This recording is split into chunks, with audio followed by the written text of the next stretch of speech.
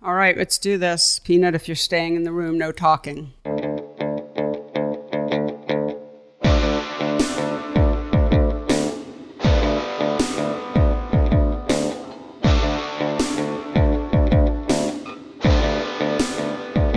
Hello, and welcome to the Photo Work Podcast, the talky and touchy-feely version of my book, Photo Work, 40 Photographers on Process and Practice. I'm Sasha Wolf, recording once again from the Bearsville Theater in Woodstock, New York. Thank you, Bearsville Theater. Everyone check out what they've got going on. A lot of great stuff coming up this summer. And I'm joined, as usual, by my friend and producer. You know, I'll just say that one thing that was really disappointing for me personally was that I found out from the last episode, the Mimi Plum episode, where I wasn't involved in the intro, that this guy I'm going to introduce in a second, but that this guy, well, I'll introduce him now. This guy, Michael Chovan Dalton, doesn't need me. Not true. Doesn't need me. For 2 years. 2 years.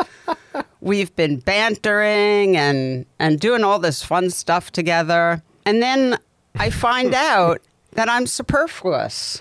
I mean, just absolutely unnecessary. And not only that, let me give you a little inside baseball, folks. So what you don't know is that I would say we get the intro in one take maybe 40% of the time.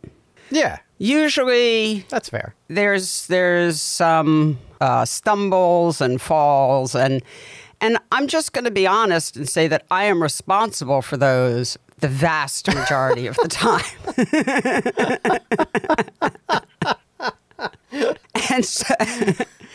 and so I hear this Mimi Plum intro, and it is so smooth, and I know he got it in one take. And nope. It wasn't.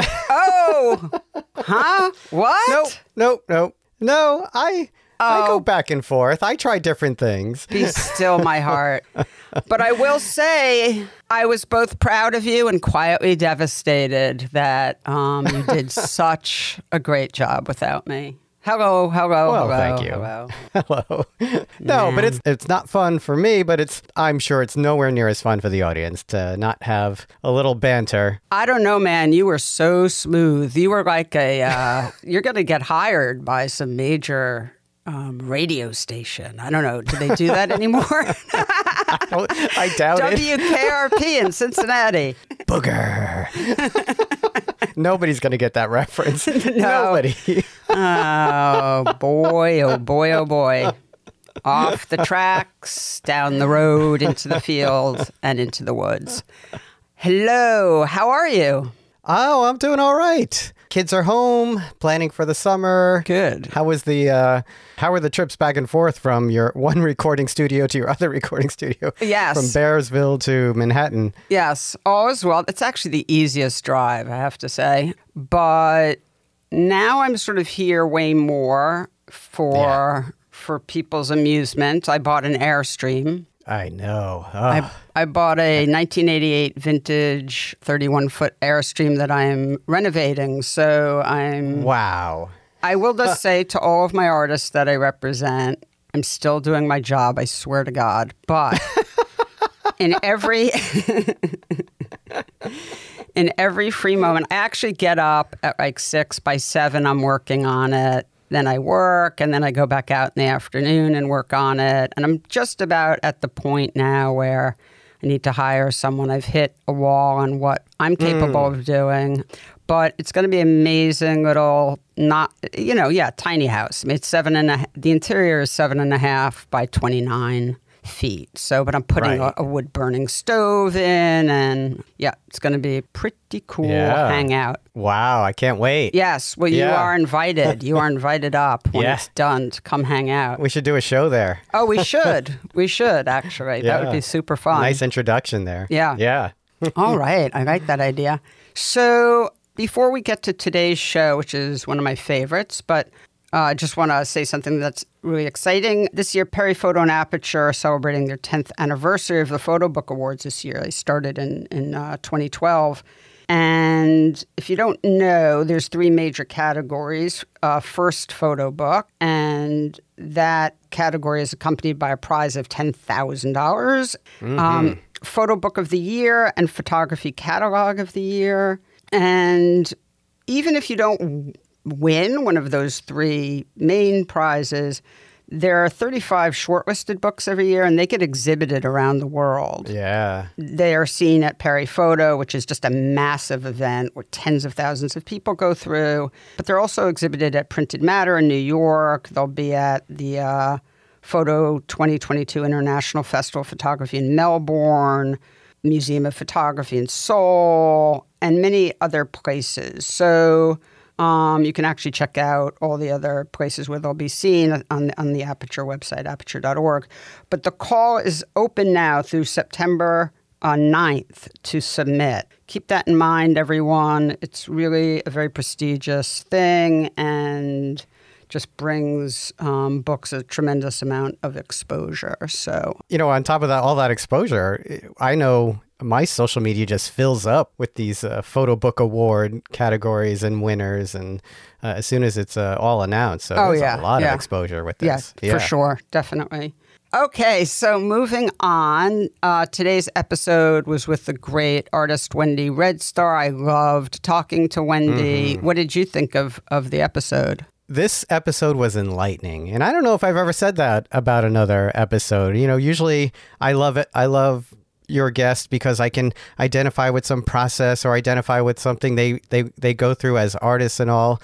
This was very different. I was riveted by this conversation of things I couldn't identify with, that I've not dealt with in my own career. And you have this conversation about dealing with trauma and humor, and I don't want to give too much away. It's so good.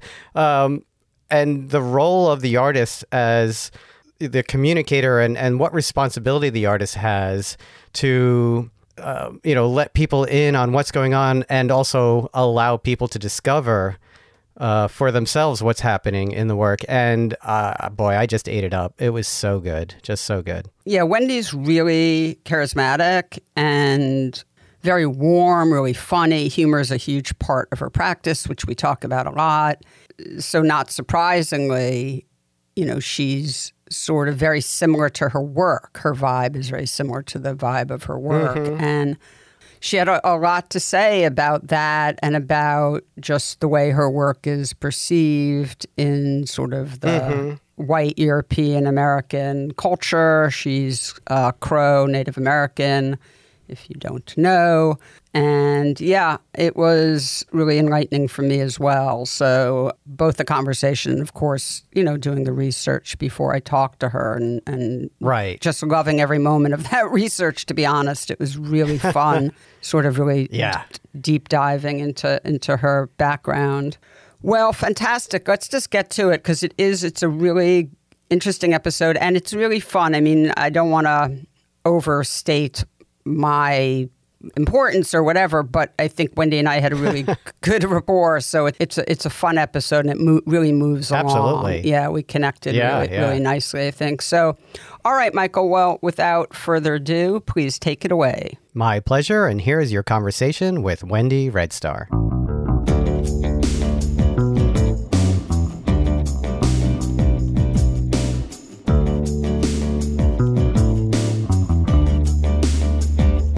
Wendy Red Star, welcome to the Photo Work Podcast. Thank you so much for being here with me today. I'm a huge fan of your work, and so this is exciting for me. Thank you. I'm just delighted to be here. It's an honor. Thank you. So we start every episode with the journey that the artist made that got them to where they are today, right now, sitting wherever they're sitting talking to me. So if you could give us your journey from, where you were born and raised and everything along the way that seems relevant. I think that's such an interesting question for me right now.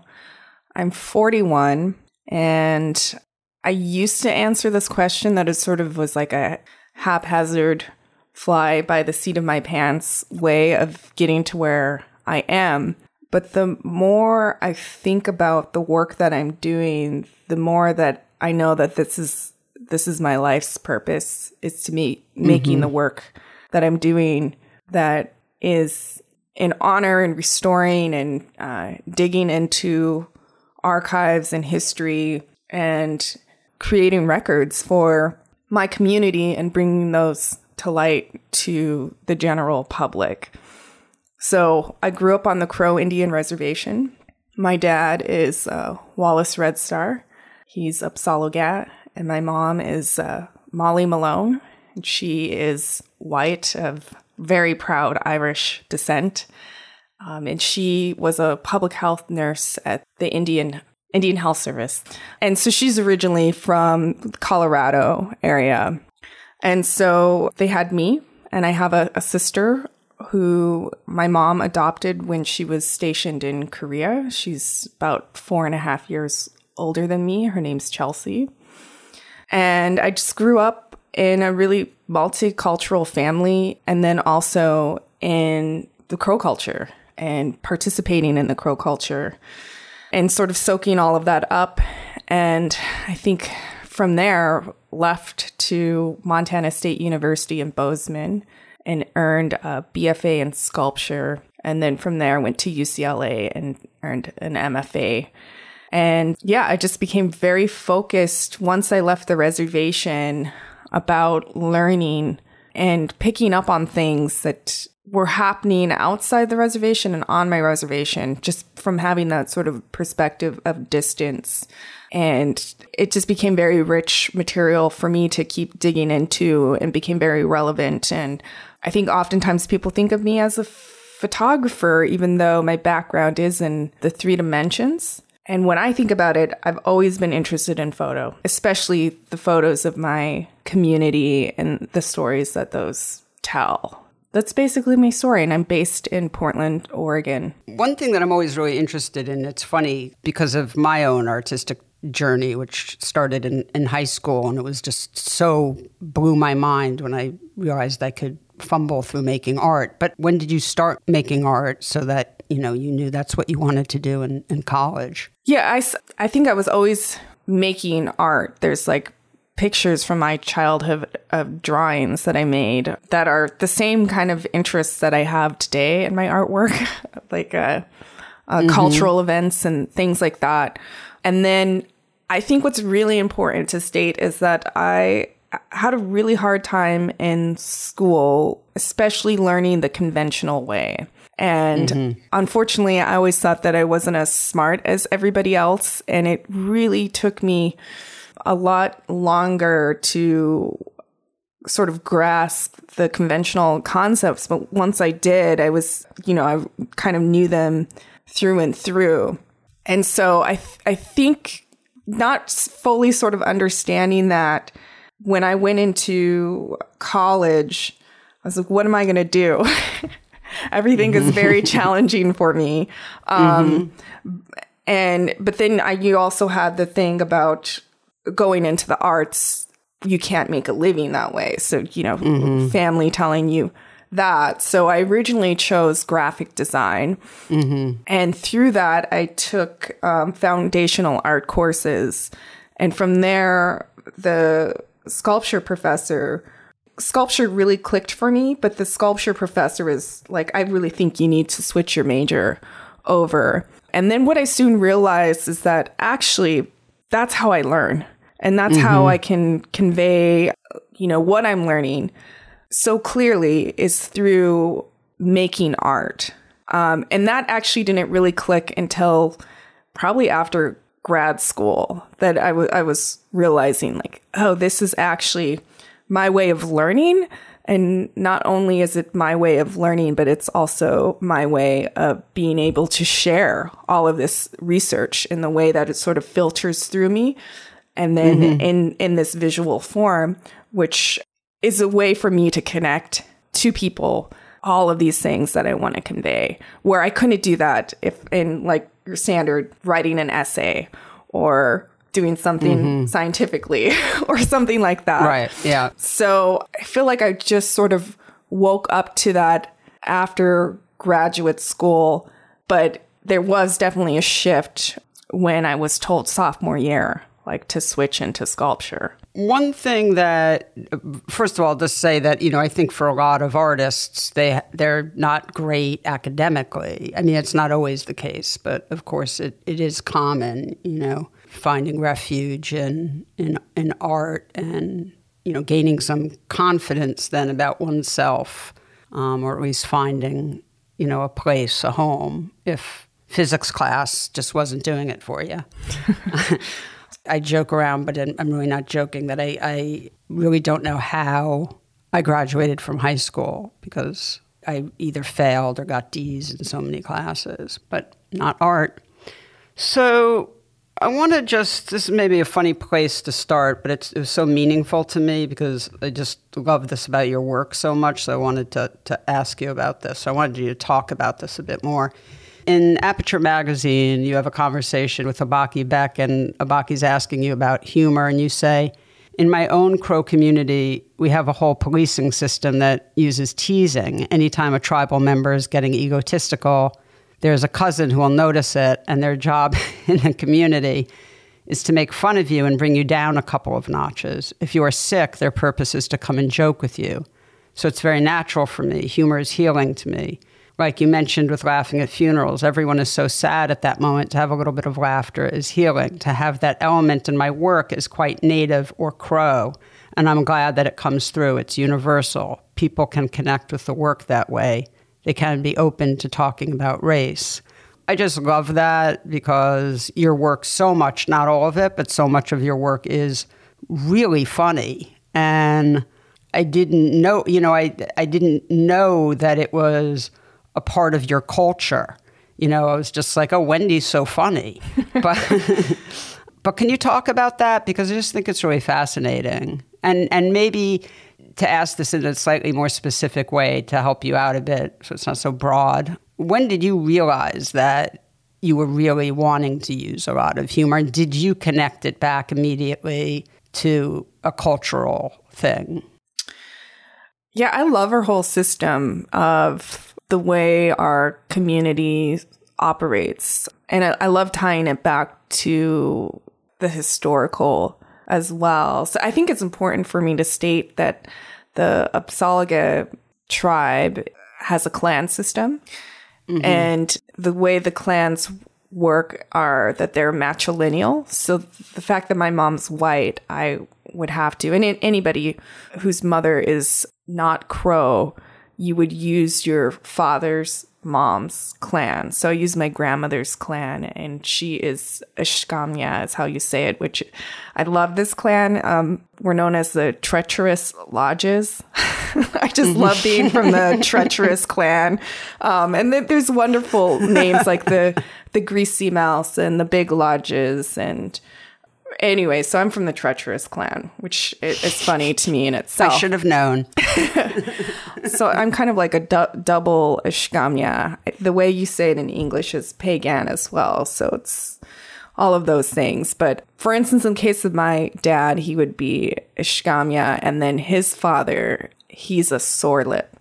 So my dad's teasing cousins would come from my grandpa's clan. And I always love that there's this set of teasing cousins. And to me, it really is about having a lot of pride and honor.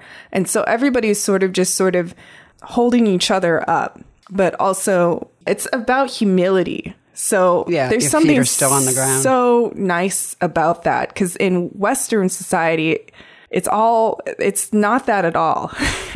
Especially when we think about like social media and all of that. Everybody's sort of presenting themselves and the best. And it would be so amazing if like, I guess there are trolls and things like that. But there's no healing from a troll, right? Their thing is just to bring you down. Right.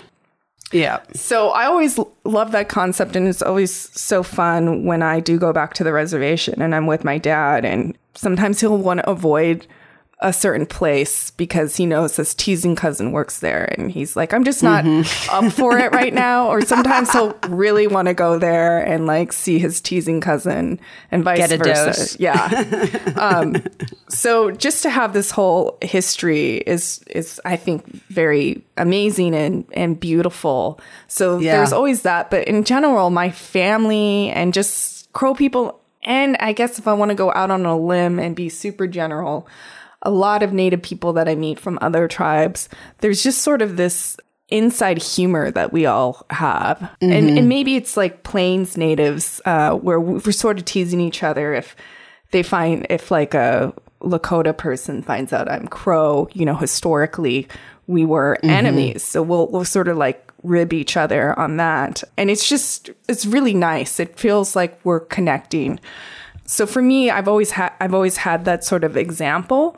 But I think a big thing is that we're communities that come from a lot of trauma. And the work and the research that I do, trauma is always there. You just scratch the surface and you're going to hit trauma right away. And so it's almost a way for me to also protect myself because it takes a lot to look into this research and to absorb it and filter it. And so one of those filters is, how did we come out of this? And sort of looking at things from skewed angles.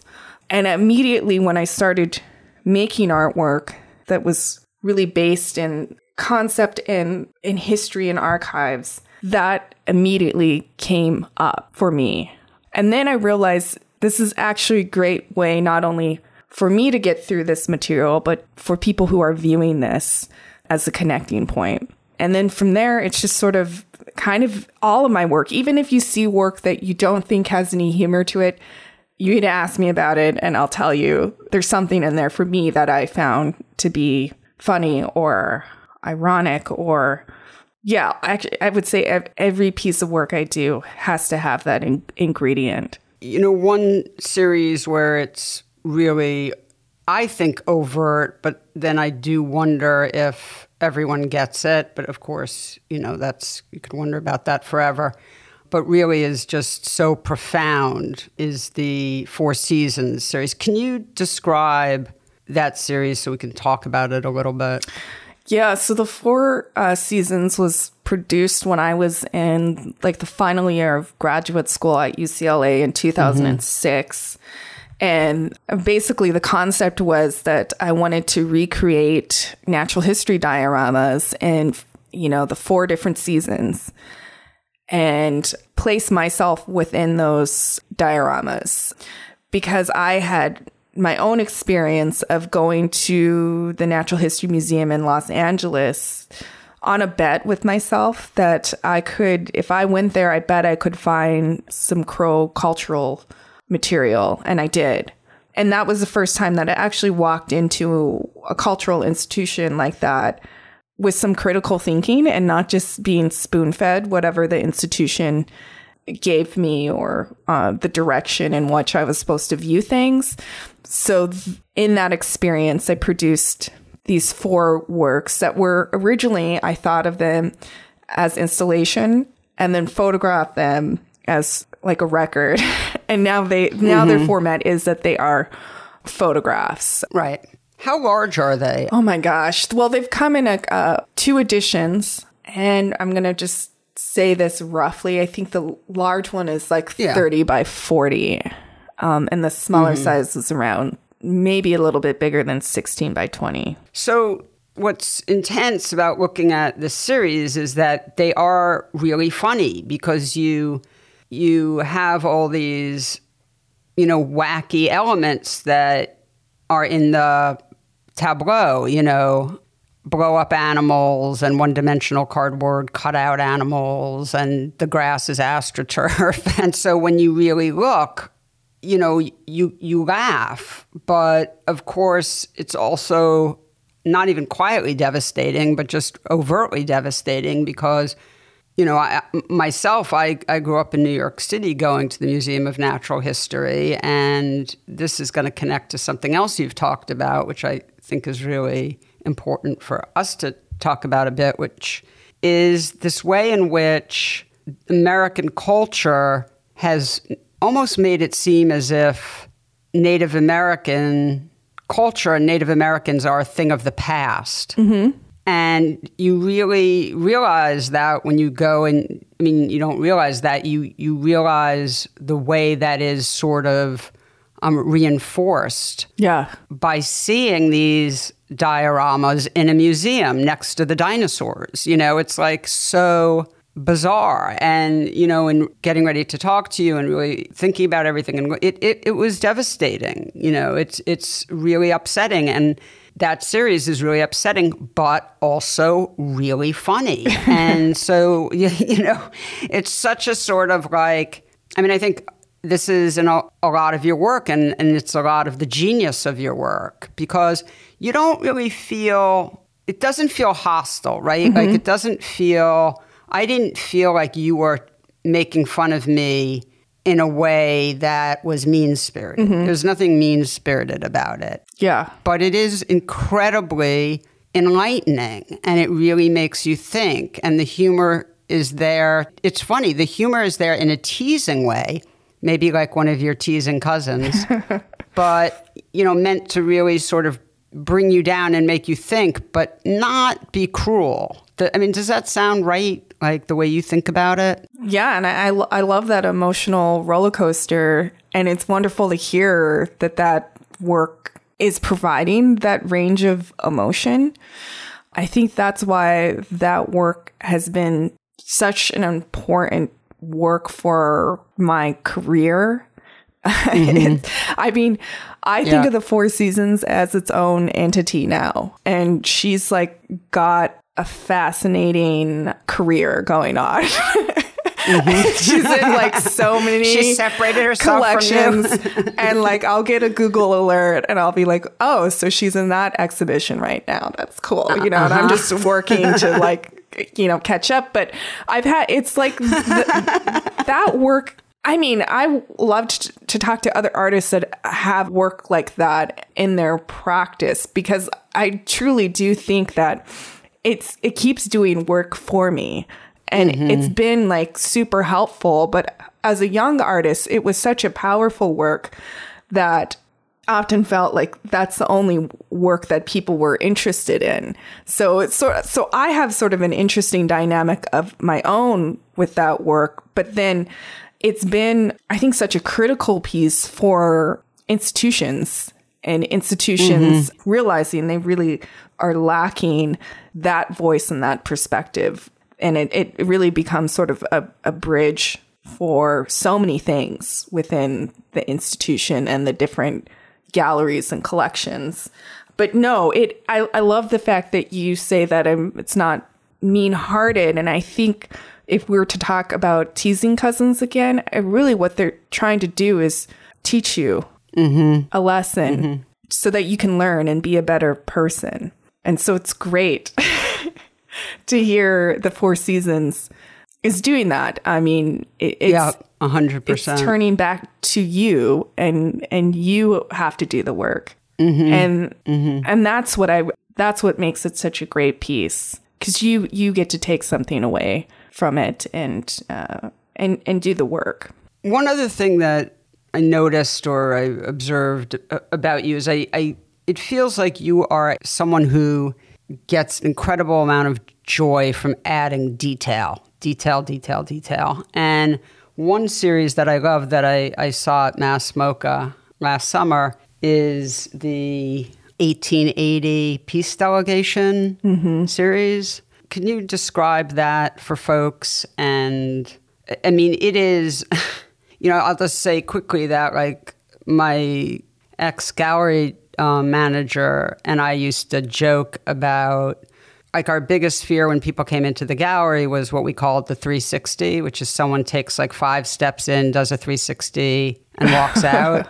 And we were like, not enough detail. In other words, whatever was up on the walls they didn't feel the need that they had to go up and really look. Yes. And your work is the exact, like, it cannot be denied. If you don't go up and look, you know, especially with this 1880 Peace Delegation, then you're just goodbye. We don't care about you. Just go off, and maybe you need to use the restroom or something.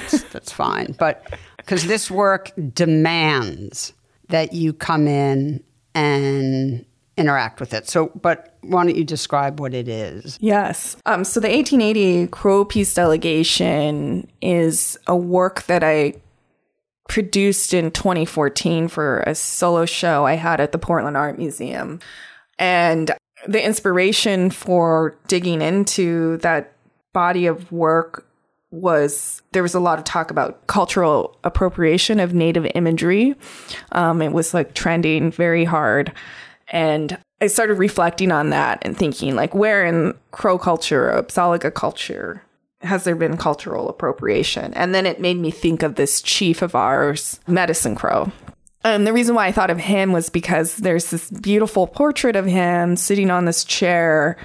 And that image, there's two images it seems like from the same portrait session that have been used on book covers, on Honest Tea, murals, and so many artists I've seen like that will make paintings of that.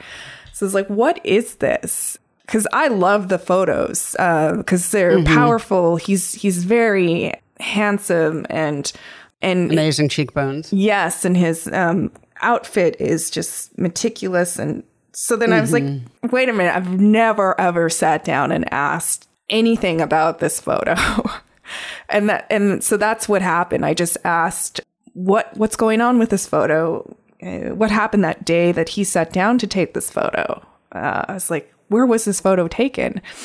And it's amazing. I think this is so important that the information is there and it's waiting for you and it's pretty easy to get. I think maybe that was maybe why I never questioned, because I thought those answers would be really hard to find, and they're not. A quick Google search. And so basically what I found was these two images were taken in Washington, D.C. by Charles Milton Bell in 1880. And it was for a delegation trip. A group of 6 Crow chiefs went from Crow Country, which was located in Montana. They traveled to Washington, D.C. because the U.S. government was trying to put a train through a large tract of our territory. So the surprising thing for me was it wasn't just him, but there were these 5 other chiefs. I had no idea that there were these delegation trips that were happening between Native people and the U.S. government. So, there were Lakota and Osage all traveling around that time period in the late 1800s to up until the mid 1900s, sitting down with U.S. presidents. And from there, I just started doing more questions and research. And through that, I produced this body of work that focused on 5 of the chiefs. And I selected 2 portraits from each photo session with them and just decided that I really wanted to look. And the way for me to do that, I decided, was to trace them in red, and everything that they were wearing, I outlined. And then in that process, I would start seeing things. And then I'd be, well, what is that? Oh, that's ermine. That fur is ermine. And it represents that they captured a gun, which is one of the 4 coups that you would need to do in order to be a chief. So all of these things just started like pouring out. It was like it was like the images were wanting to talk to me. And this is incredible. And, it was so engaging for me.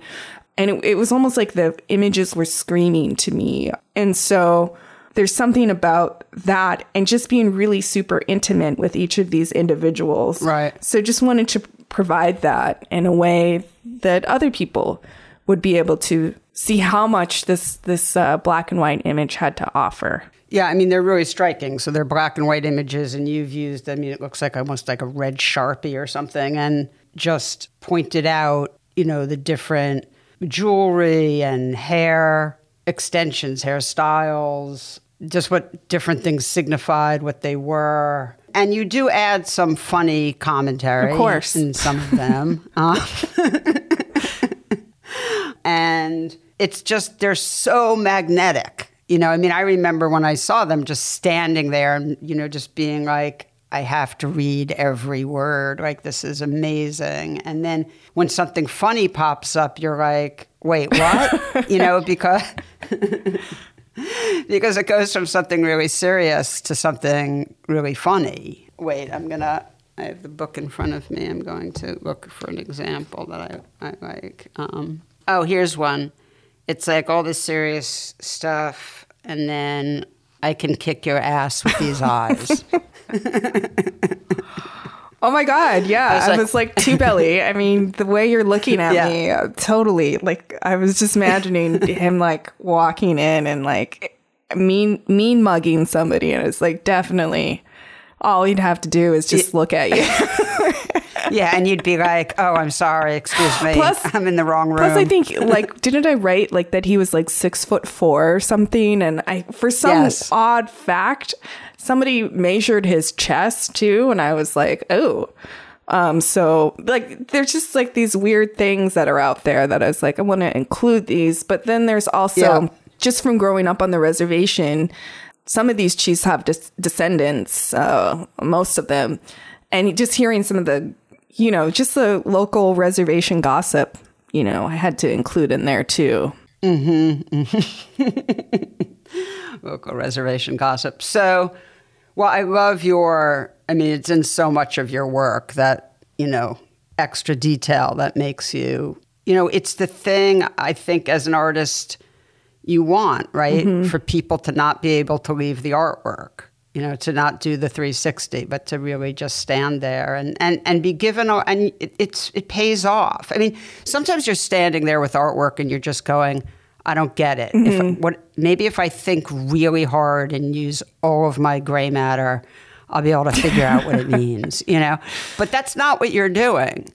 You know, we stand there and we look and we spend more time with your work, and it actually gives. So you don't have to go through that terrible process of, is it just me? Am I not getting it? You know, it's like you're not even in that space. You're just absorbing all these wonderful tidbits of information. You know, I think in talking about that, because you did ask me about detail, and I think for me, again, there's this cultural element to it that drives that detail and meaning in detail. And it's just the way in which it really shows in that body of work that everything has a meaning to it. So everything that those men are wearing has a specific symbology to it. Right. Yeah. And so I think that's why detail is so important to me, because in those details, there's something really kind of incredible. It's not just the hair extensions. You know, right. There's a whole meaning that it equals power, and that, you know, that they were made from people in mourning, who the Crow cultural tradition, when people die, your close family members will often cut off their hair. So all of those things, I'm like, that's so important and juicy. Like, I need to convey that. Yep. No, it's really great. And, you know, a lot of that, you know, not as specific as what you just said, but certainly power. Like, a lot can be inferred. And so it's wonderful experience interacting with your work. So let me ask you about sort of a big philosophical thing. You said this, and I think it was also an aperture. As a brown artist, your work is political, whether you like it or not. Even if you are doing abstract painting, as soon as someone finds out you're brown, they think this is about racism.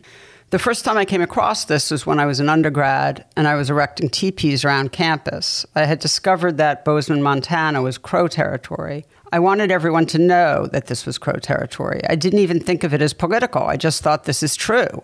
It wasn't until years later that I realized they are saying it's political because it's against the colonial standard. I don't aim to do political work, but it becomes political because it's talking outside the colonial framework. You know, this just struck me as being like, this is the conversation right now about so much. Like, you know, when a Black artist does like a series on their family, it's considered being about identity. And it's like, yes, everything is about identity. You can't just say it's about identity because it's about a Black family. You have to say that then about any white artist's work about their family, that it's about identity also. It's so right. Of course, it's about identity. And at the same time, it's almost like a trick description. Like it's so reductive. Yes. So I don't know. I just wondered if you could talk about that a bit, as opposed to me talking about it. Talk about specifically. Just about like how frustrating that must have been, that experience. And well, that experience, yes. I think it was actually kind of trauma for me. Yeah. And I actually kind of think I realized, as soon as I left my community off the reservation, it's something that a position that I've been placed in constantly as sort of like an educator position, and then also sort of placed in a position where, I forget what you call this, like where you're the speaker for all Native Americans. Yeah, you're like the representative, right? Representative, yes. And I'm like, there's no way I would ever want that position, nor, So I think for me, it was like, oh, how do I contend with this? And it's so interesting. I have a 14-year-old daughter, and people do that to her. No, yes, she is, but she's going to tell you no. She's being very her independent self. Okay, but we all know the truth. But she's being put in that position too, and it's like, darn, that's so tough. And I think ultimately what it does is it makes you feel othered. Yes. And I didn't realize this until actually just a couple years ago, because I was starting to get some sort of anxiety about doing lectures and things like that. And then the questions at the end, because a lot of the questions are pointing out to like how different I am or my community is. And I know there's other ways in which we can close that gap to really just speak to each other as relating human beings. But so often these questions are posed as like, you're quite alien, is how it comes off. And then years worth of that happening, I was realizing, it's actually sort of triggering this like isolating feeling that I have. So yeah, that was hard. But now I feel like, now that I know what's sort of happening to me, that it's not my problem. It really is a reflection of everybody else and where they're at and their understanding. And I think the way for me to march forward is understanding that the work that I'm doing is important and necessary. And that's where I'm going to put my focus. And when people catch up, they'll catch up, but I'm not going to wait for them or I'm not going to hold their hand through it. And I think as a younger artist, I thought I had to hold everybody's hand through it. And I thought I had to be that educator person. And that's asking a lot. And I think right now I'm switching to just sort of like you talking about the 4 seasons and how you had to do a lot of the reflecting and it was placed on you. I think that's what we need. I think we need people now and institutions now to do the work and not put that burden on the people who are actually triggered and traumatized by it. Well, also, it doesn't do me any good for you to tell me how I should feel. Yes. I have to, get there on my own, or it's not going to be, it's going to be a surface experience. I mean, in order for it to be a deep experience, I have to get there on my own. Yes, absolutely. And I think even thinking about that professor in undergrad who said, you make really political work, I actually really kind of hurt me because for some reason I was thinking I was bad, like, I was being bad. And so I kind of walked away from that comment feeling like I had done something wrong. Now I would be like, if I had that moment to go back and just place that question back on that person. And then I think it would be quite clear to them